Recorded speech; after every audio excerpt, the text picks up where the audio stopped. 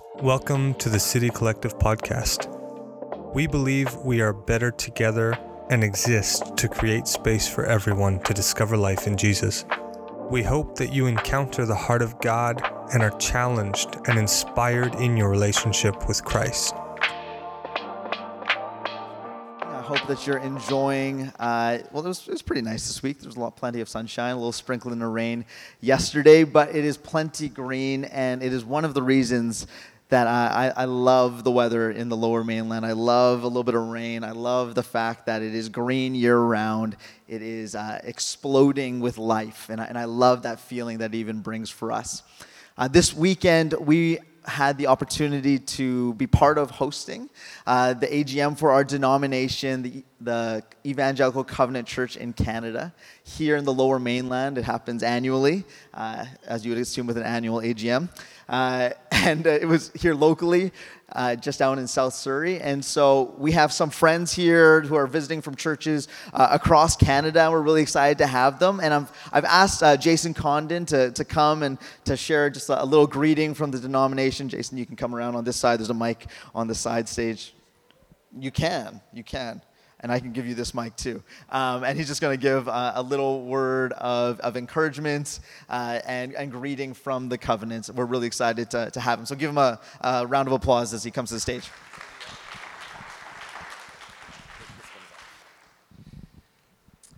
I should have followed your pastor's instructions. They were better there.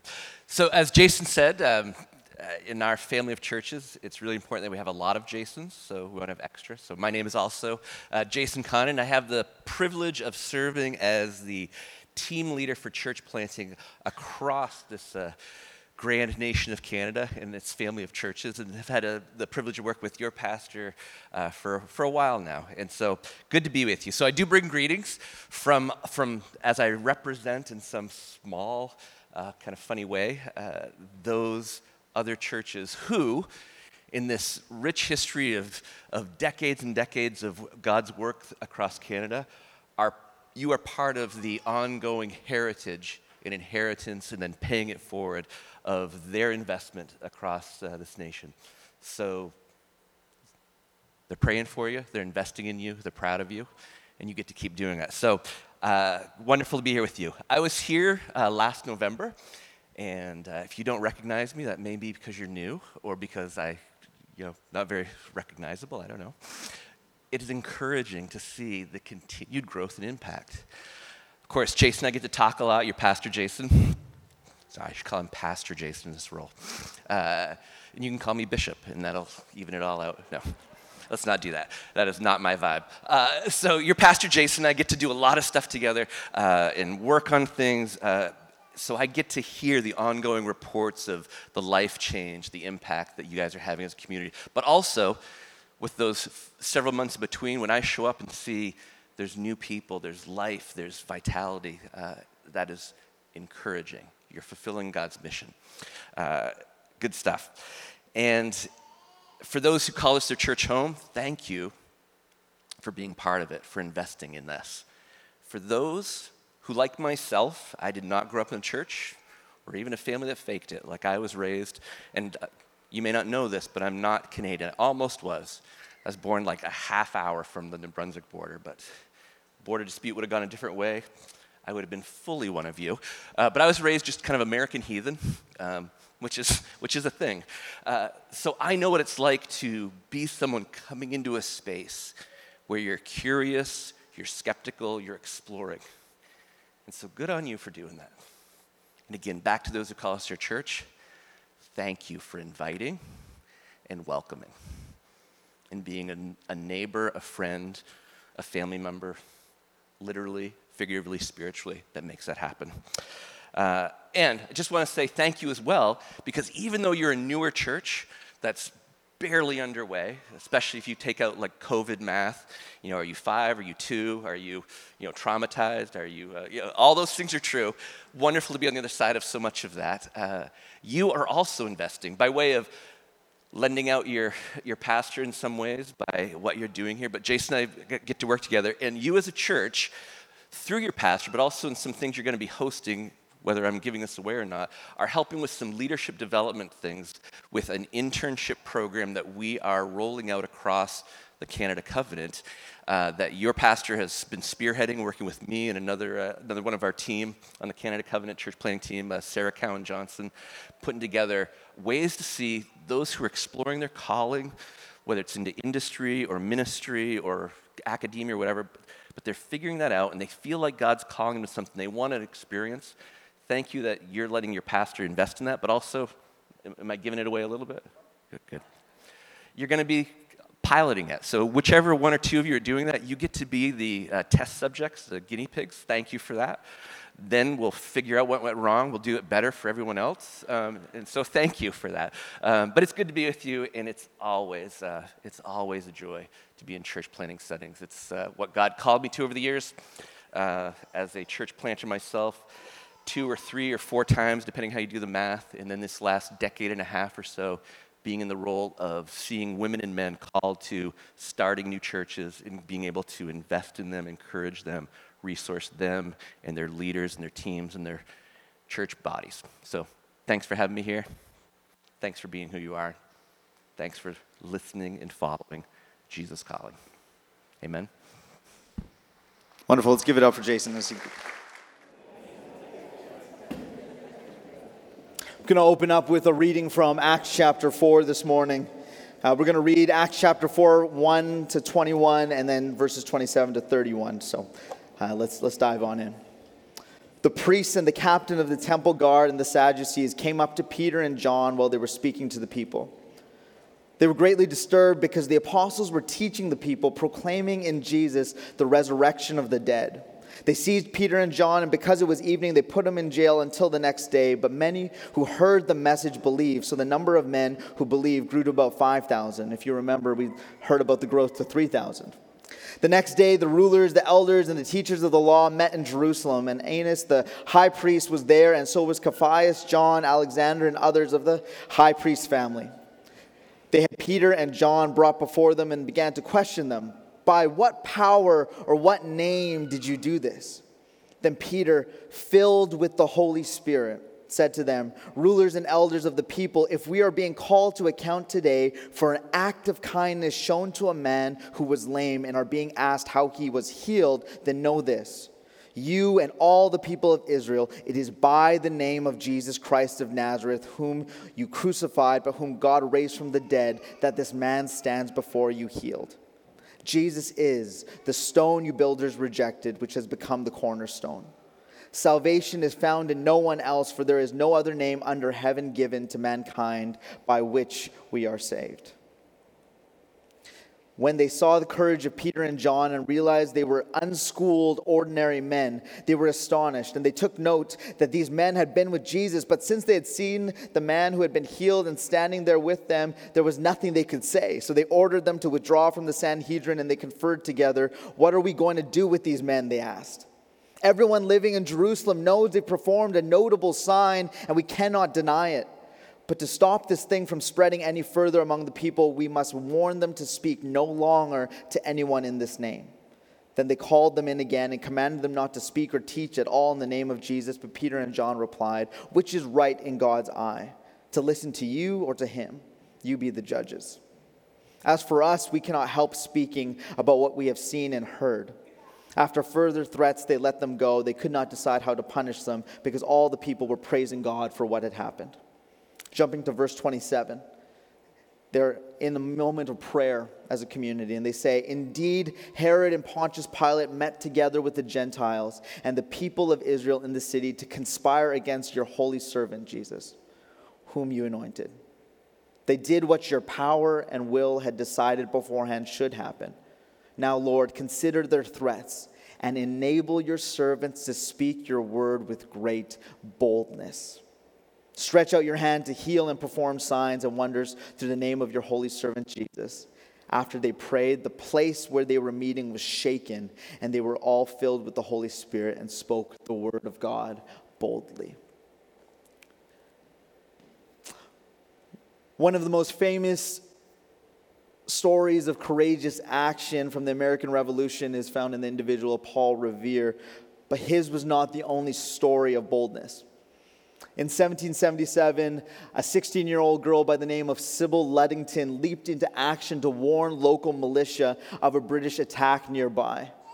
With no one else able to go, Sybil would ride through nearly 40 miles to warn 400 militia that the British were coming. Paul Revere's ride was immortalized in the poem by Henry Longfellow, but Sybil's contribution was no less heroic and it was no less bold. Boldness is a consistent theme that we see within the book of Acts, and dramatic, similar to the story of Sybil, and perhaps even more so. They might have been driven by different convictions, yet I would say that boldness sparks inspiration in a new way within us as we hear about it.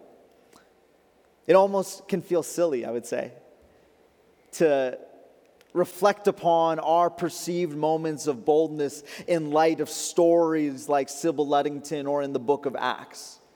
These dramatic moments of history and of our current realities that seem almost beyond our imaginations. I want to be clear on this before we really dive in, though. Boldness is not graded on a scale of magnitude. Boldness is not defined by the fruit of the action or the recognition of the action, but simply the act itself. We ask the question, what is it to be bold? It's to be brave, to be courageous, to be fearless, to be daring. Therefore, boldness is for everyone.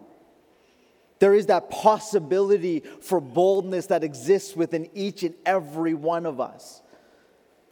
So wherever you find yourself on your journey of faith, Christian, non-Christian, atheist, agnostic, not sure about Jesus at all, the promise and the possibility of boldness in your reality is possible.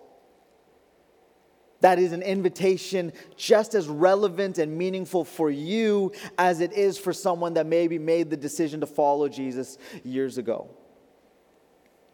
Boldness is to do that which is beyond the comfortable, beyond the expected, something that is almost worthy of attention, not for the purpose of attention, but simply because it's jarring. It's the language that we use around boldness. It's like you see a painting that was painted with bold colors. It captures your imagination. You notice it.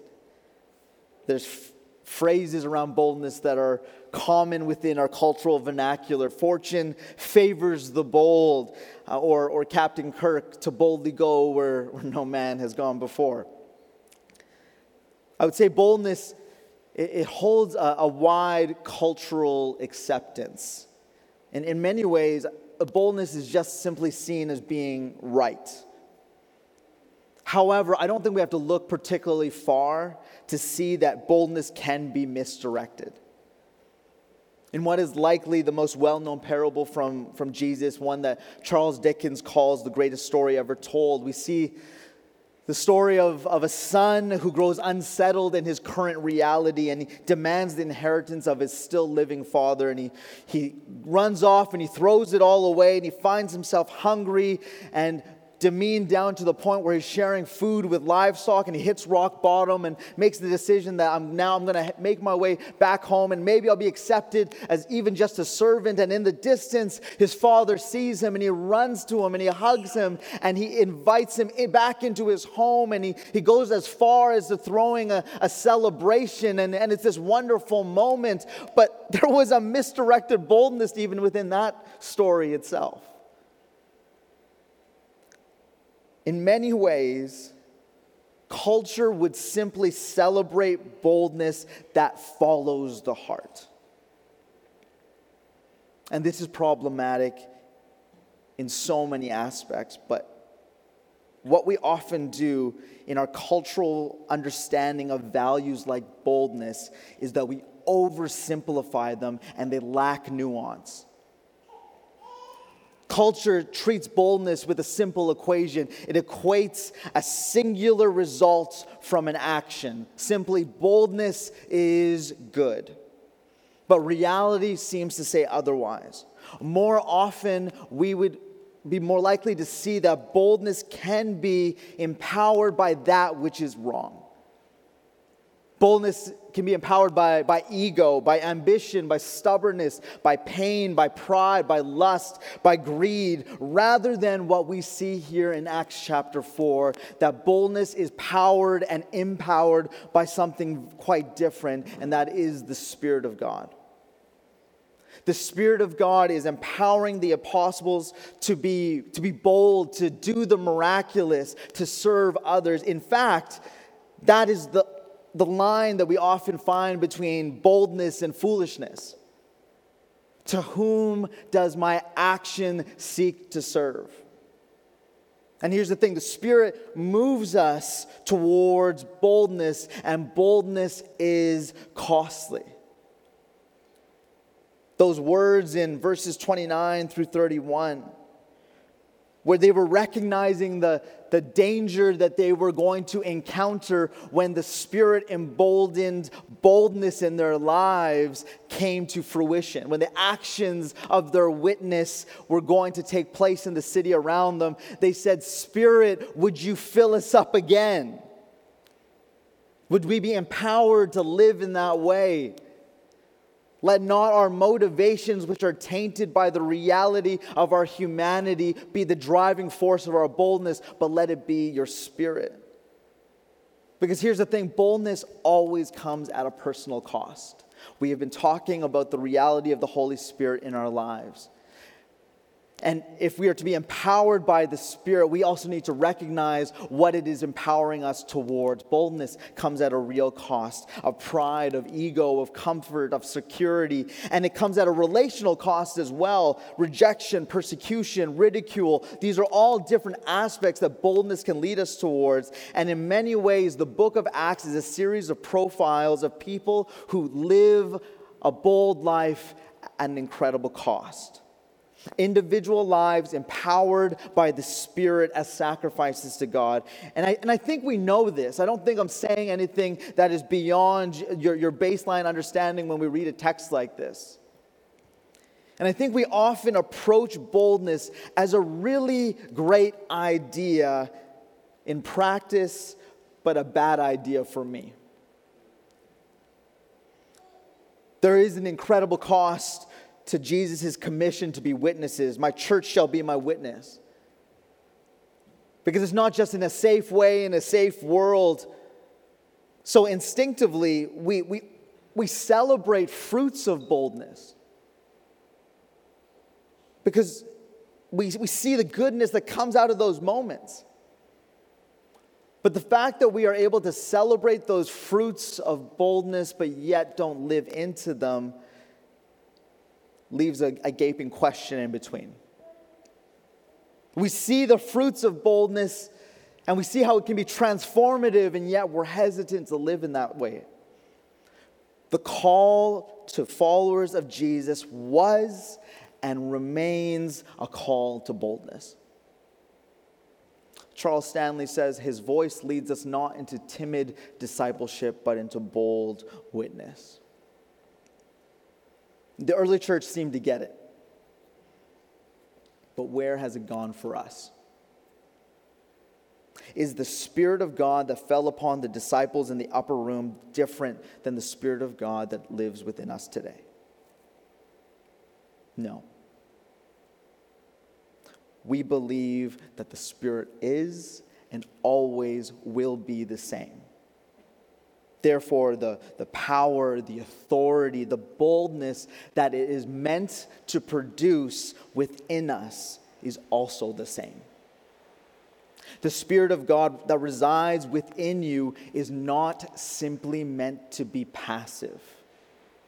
In reality, the Spirit of God is catalytic in nature. In all of the metaphors around the Spirit in the New Testament and in the Old Testament, we see that it's kinetic in nature. It's moving, it's powerful, it's shifting. And we've discussed some of those already, but I say this because if we truly place our trust in Jesus and are filled with His Spirit, then that kind of power that resides within us should most certainly lead to a life of boldness. So if this is the truth of the Spirit, then we're left again with that question, where has it gone for us? The book of Acts is the Spirit coming alive in the followers of Jesus. And for those in the room who have made that decision to trust Jesus, to place your trust and your hope and your faith and your life in Jesus, you should fall into that same category. We should fall into that same category. Boldness should be a distinctive of our witness. And in so many ways, I long for that to be my life. I long for that to be our community. That the prayer that they prayed for boldness in Acts chapter 4, that in turn the Spirit would pour out in our lives. That God's grace would so powerfully be at work in all of us. That we would see the outpouring of signs and wonders as in the days of the disciples. That it would be more than just a nice idea when it came to faith.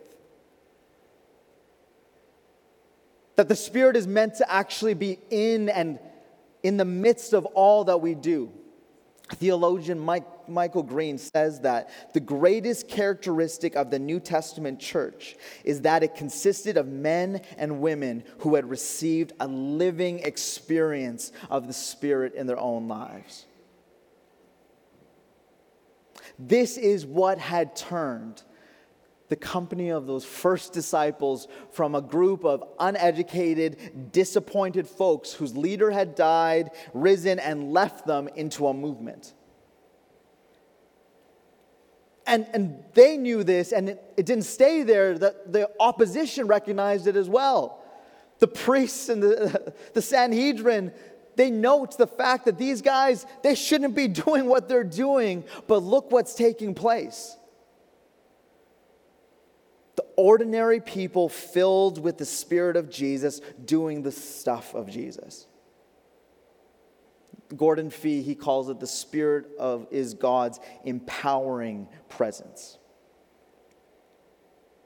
Now, if we were to turn to the last page of Acts, we would see that it has no ending because the story is still being written. It's because the Acts recorded in the church's first few decades kept going after Luke stopped writing them down. We're living in that era right now. 1 John 2 verse 20 says, "You have an anointing from the Holy One." When you made that decision to place your trust in Jesus, you have been anointed with the Spirit to continue the very ministry of Jesus. So this is our truth. This is our reality. This is the story that we see in the book of Acts that continues in our modern day. And we're faced with the question, why aren't we stepping into that now? And I think there are clear barriers to boldness that exist within our lives in our modern day. This morning, I want to quickly name 6 barriers to boldness. And not all of them are going to be for you. But I believe that the Spirit will identify 1 or 2 of them for each of us. The first barrier that I see that we face in actually living into the boldness of the Spirit is one of apathy. In many ways, we're afraid of actually living into the power of the Spirit because that would force us out of our comfort zone. Apathy can be this gateway to hypocrisy in many ways. We see the fruits of the Spirit, we celebrate it, we think, oh, they're so great. I would love to see that take place. And then an opportunity is presented, and then we say, I don't want to be stretched outside of what is comfortable. I don't want to go outside of the status quo of my everyday.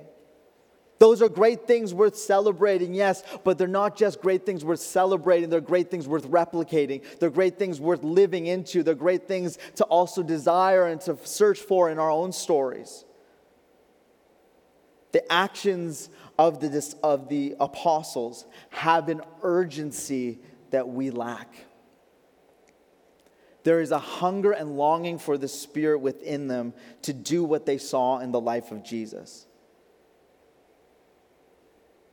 And that longing can be hard to see in our Western reality of comfort and everything at our fingertips. And you got an Uber Eats coupon that's 20% off, so it's way easier to sit on your couch at home and order food than go outside and engage with people because you had a long day and we live busy lives and we have busy existences. And then pretty soon our life is so full of everything else that we have no space to even consider the possibility of boldness because we're not aware of the invitations of the Spirit around us. If there is anything that our Western reality has done, it has created unending noise that has prevented us from actually pausing to listen. The empowering presence of God within us is not simply the ability to do it, but also the invitation to see it. We're so busy. We're so busy with all the things that we do, and then when it comes to our faith, apathy slides on in, and it might simply because of exhaustion. I'm in the same boat every single day, finding myself asking the question, have I actually listened to what the Spirit is inviting me into today? And then we come to church on Sundays. And the reality is consumer church is not a big box experience. It's not a mega church experience. Consumer Christianity is simply choosing to follow Jesus in the way that makes you the most comfortable. And this is a byproduct of the apathy in our lives. I'm going to choose comfort and security and safety again and again and again. It's at my fingertips, and it's a barrier to boldness within our lives. Boldness isn't pouring out of our lives because we aren't living with the desire for something that is beyond what we have control and comfort in. I want you to think of it this way. Soldiers living in barracks during peacetime behave differently than soldiers at war. The barracks create certain situations of comfort and provision in a way that a soldier at war would not have access to. If you're at war, you're unconcerned with the luxuries of the moment. You're in the middle of the fight. And I think one of the great tricks that the enemy has pulled on us as the Western church is that we have been convinced that what we're doing is living in the barracks during peacetime, when the truth is that we are fighting for limited real estate in a kingdom conflict. A.W. Tozer said that Satan has opposed the doctrine of the Spirit-filled life about as bitterly as any doctrine that there is. The church has tragically neglected this great liberating truth that there is now for every child of God. The Spirit-filled life is not a special deluxe version of Christianity. It is part and parcel of the total plan of God for His people. The first barrier to boldness is one of apathy. The second one is one of false disqualifications. I find it fascinating that in this text we see how they were wanting to disqualify both Peter and John simply because of what they knew about them. They knew them from the place that they were and the things that they did, and perhaps even the interactions that they had, and they were so quick to disqualify them for that purpose alone. If you're here this morning and faith is a new conversation for you, that you have engaged maybe for the first time or first time in a long time, there can be a sense sometimes in our stories that we don't have the qualifications to actually operate in the life of boldness that we're invited into. We think that we have to be more learned, we have to be more read, we have to be more well thought out and more charismatic and have a better language around it in order to be bold about our faith. But boldness is not about saying the perfect thing. Boldness is about finding the ways in which the Spirit invites us to live like Jesus around us. If you're waiting for that moment to have it all perfectly thought through before boldness becomes part of your story, let me tell you, the moment is now. The Spirit is alive and at work in your story right now. And the invitation is, He's with you. It's not waiting for the perfect moment to make it all come together. It is a lie from the enemy that wants to disqualify you from feeling capable to speak with boldness in the way that the Spirit wants to do so. Your voice is of value. Hear me, your voice is needed. The church needs your voice. Your community needs your voice. Our cities need your voice. The Spirit within you is a unique, powerful movement of God that our world needs. Do not let a false disqualification stymie it. The other false disqualification that we can face is one of previous experiences, one of shame. And you need to know that God's pursuit of humanity laid throughout the biblical narrative is built on humanity missing the mark. Romans 8 says bluntly that he who did not spare his own son but gave himself up for us, will he not freely give us all things? Your past failures, your past mistakes, your past regrets are not disqualifiers. In fact, they might just sit as seeds of doubt that Jesus wants to uproot today so that you might flourish and be released. He's planting something new in you this morning. There are barriers to our boldness that are false disqualifications that need to be identified and pushed through.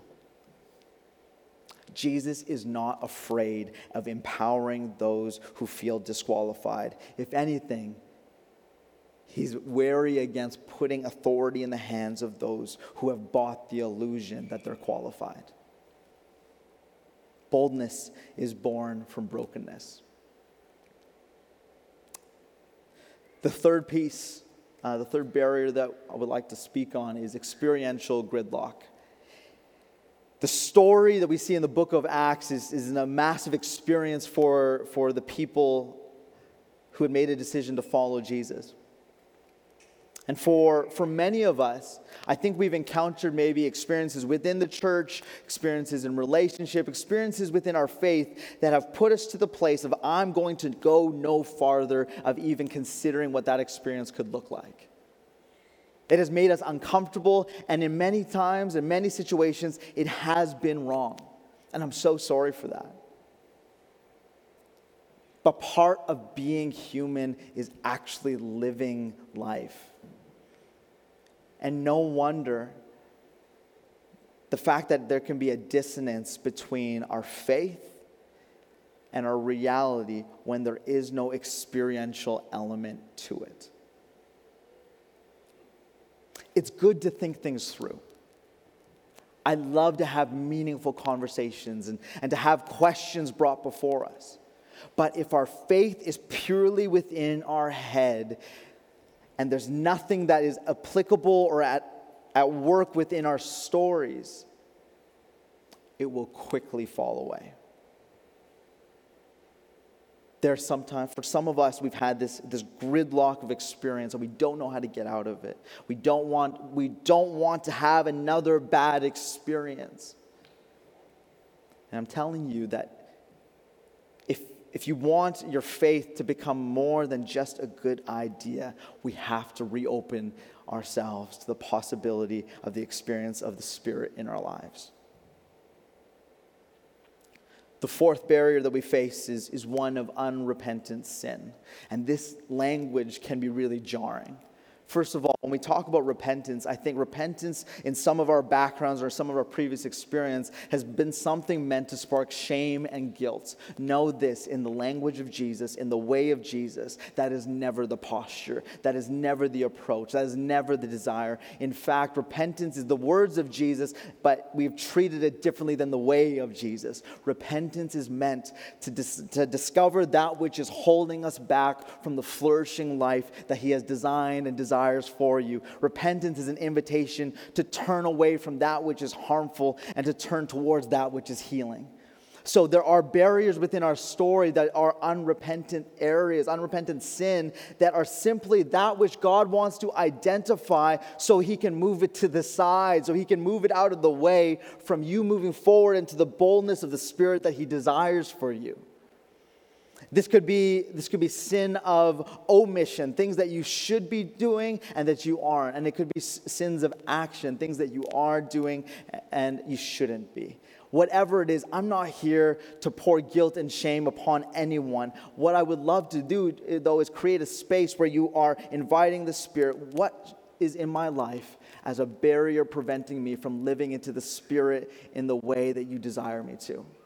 Know that the Spirit of God is part of your story for the flourishing of your life.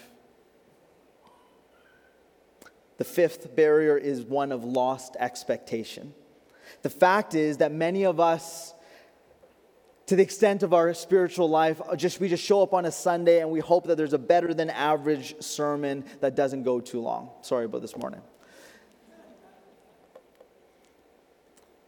when the living God is longing with every fiber of his holy being to encounter you here and every other day, there is a disconnect.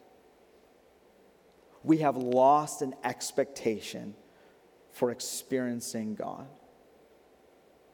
We don't look around us and we don't participate with the Spirit. And often for great reasons.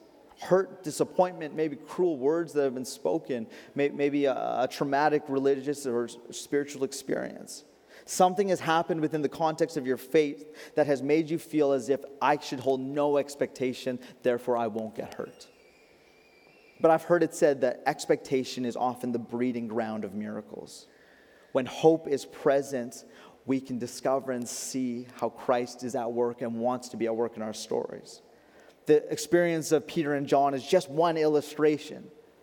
They entered with expectation, and God met them in the midst of their expectation. And here's what I know about the Holy Spirit.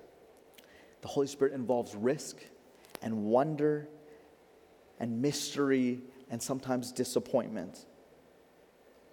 And it means that we have a faith that's resilient enough to keep asking even when we're experiencing silence.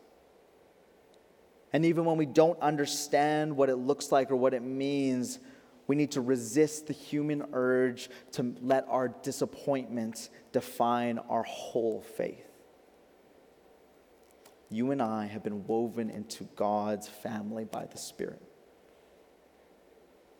When I enter into a space and I hold no expectation, that is often the experience that I have. God is generous. And the Spirit is at work. And there are many moments that take place outside of my expectation. But how much more powerful would the faith lives that we live be if we entered into rooms and conversations and communities and workplaces and church gatherings with an expectation that we would meet the living God. Each and every time. Not just when the synth is playing. That it would be more than just that which we're comfortable with, but something that we would expect. Worship team, you can join me at the front. The final barrier is one of self-absorption. I think we all know that fear of others are barriers to boldness. What they're going to say, what they're going to think, those can be barriers to boldness. But ultimately, what feeds that feeling is this self-absorption that we can fall prey to. And what happens is that the fear of others actually becomes a fear of suffering. We've said it this morning that following Jesus comes at a cost. So we can become more concerned about ourselves and our own safety, and we can skip over moments that could be difficult, conversations that could be hard, simply because we are so focused on ourselves. And this just isn't Christ-like. This isn't living empowered by the Spirit. Because ultimately, our self-absorption lacks compassion. Compassion turns our attention outward, and it moves us to get out of ourselves, to care more about the person beside us than simply just us. And maybe some of you would liken yourselves as someone who speaks boldly, who speaks your mind. You would call yourself a truth teller. Well, I wonder if we need to even evaluate the boldness of those spaces. Because when self-absorption is a barrier in our lives, telling the truth looks different. We get truth tellers who are bold, but they're more addicted to the feeling of telling the truth than the transformation that the truth can bring. There's no care, there's no kindness, there's no grace. Truth that doesn't tell the story of Jesus is truth for my sake, not theirs. And this just isn't the story we see in the book of Acts. What do we see with Peter and John? They walk into a place with expectation. They're empowered by the Spirit. They see the opportunity before them, and they speak with the authority that's given to them by the power of Jesus. And they begin to live like Jesus, with signs and wonders and generosity in their spirits, that they might show who Jesus is by simply being like the one who empowered them.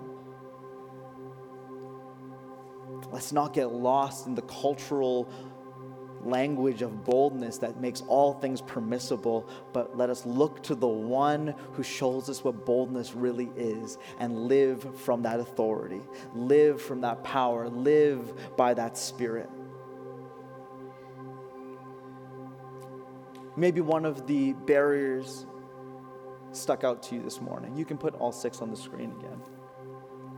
Apathy, false disqualifications, maybe an experiential gridlock, unrepentant sin, lost expectations, self-absorption. Maybe one of those sticks out.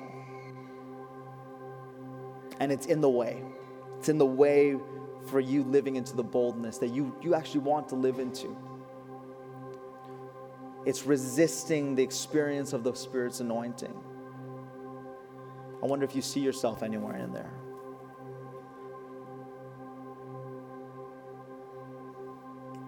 And maybe there's a final one that we have to name this morning. And it's that we don't see God as worth our trust. And we go back to the story of the prodigal son. And that's not how we see God. But the picture of God given to us in that story is one waiting in the distance, running to those who would even turn towards him, greeting him with a hug, with a generous spirit, and throwing a party. But if you've read that story, I haven't mentioned a key element of it this morning. That he doesn't just run towards him, he doesn't just throw a party for him, but he gives him gifts. A ring and a robe and sandals. And these aren't just gifts of nice pieces to add to his wardrobe. These are gifts which signify authority. They signify that he is an heir to the estates. Not just welcome in the home, but one who holds authority. And this is the gift of the Spirit to you and to I. That when we turn towards the Father, one of unending love, and we might face the barriers in our life, we are given the opportunity to receive a gift. Would you stand to your feet with me? Boldness is living out of a gift, and it's the gift of the Spirit. And I think a threat that lingers for our church and for churches in our city is that we would live in the land of our Father and perhaps enjoy unmerited forgiveness, but we would never open the doors of the estate to clothe ourselves with the gifts that have been given to us. The threat is that we would be people of forgiveness without authority. That we would just sit on the other side of the barrier of boldness, content and comfortable, and not the true witness that we're invited to be. Listen to me, City Collective, there's more. You're home, you're forgiven, you're clean, you're renewed, you're free. It really is that good, and there's more. There's power, there's authority, there's miracles, there's grace, not only for you, but through you. There's faith and healing and salvation and justice and hope and a kingdom that has no end, that breaks through when you least expect it. There's more. There's more for every single one of us. So what's in the way? Maybe one of those barriers really resonated, and that you can see how it's in the way. And we're going to pray, Holy Spirit, would you break on through?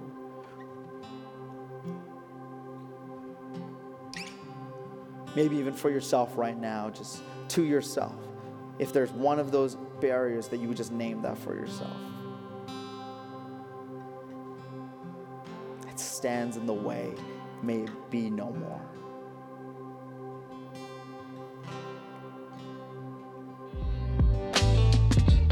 Thank you for listening to today's message. We hope it encouraged and blessed you in your walk with our Lord Jesus Christ.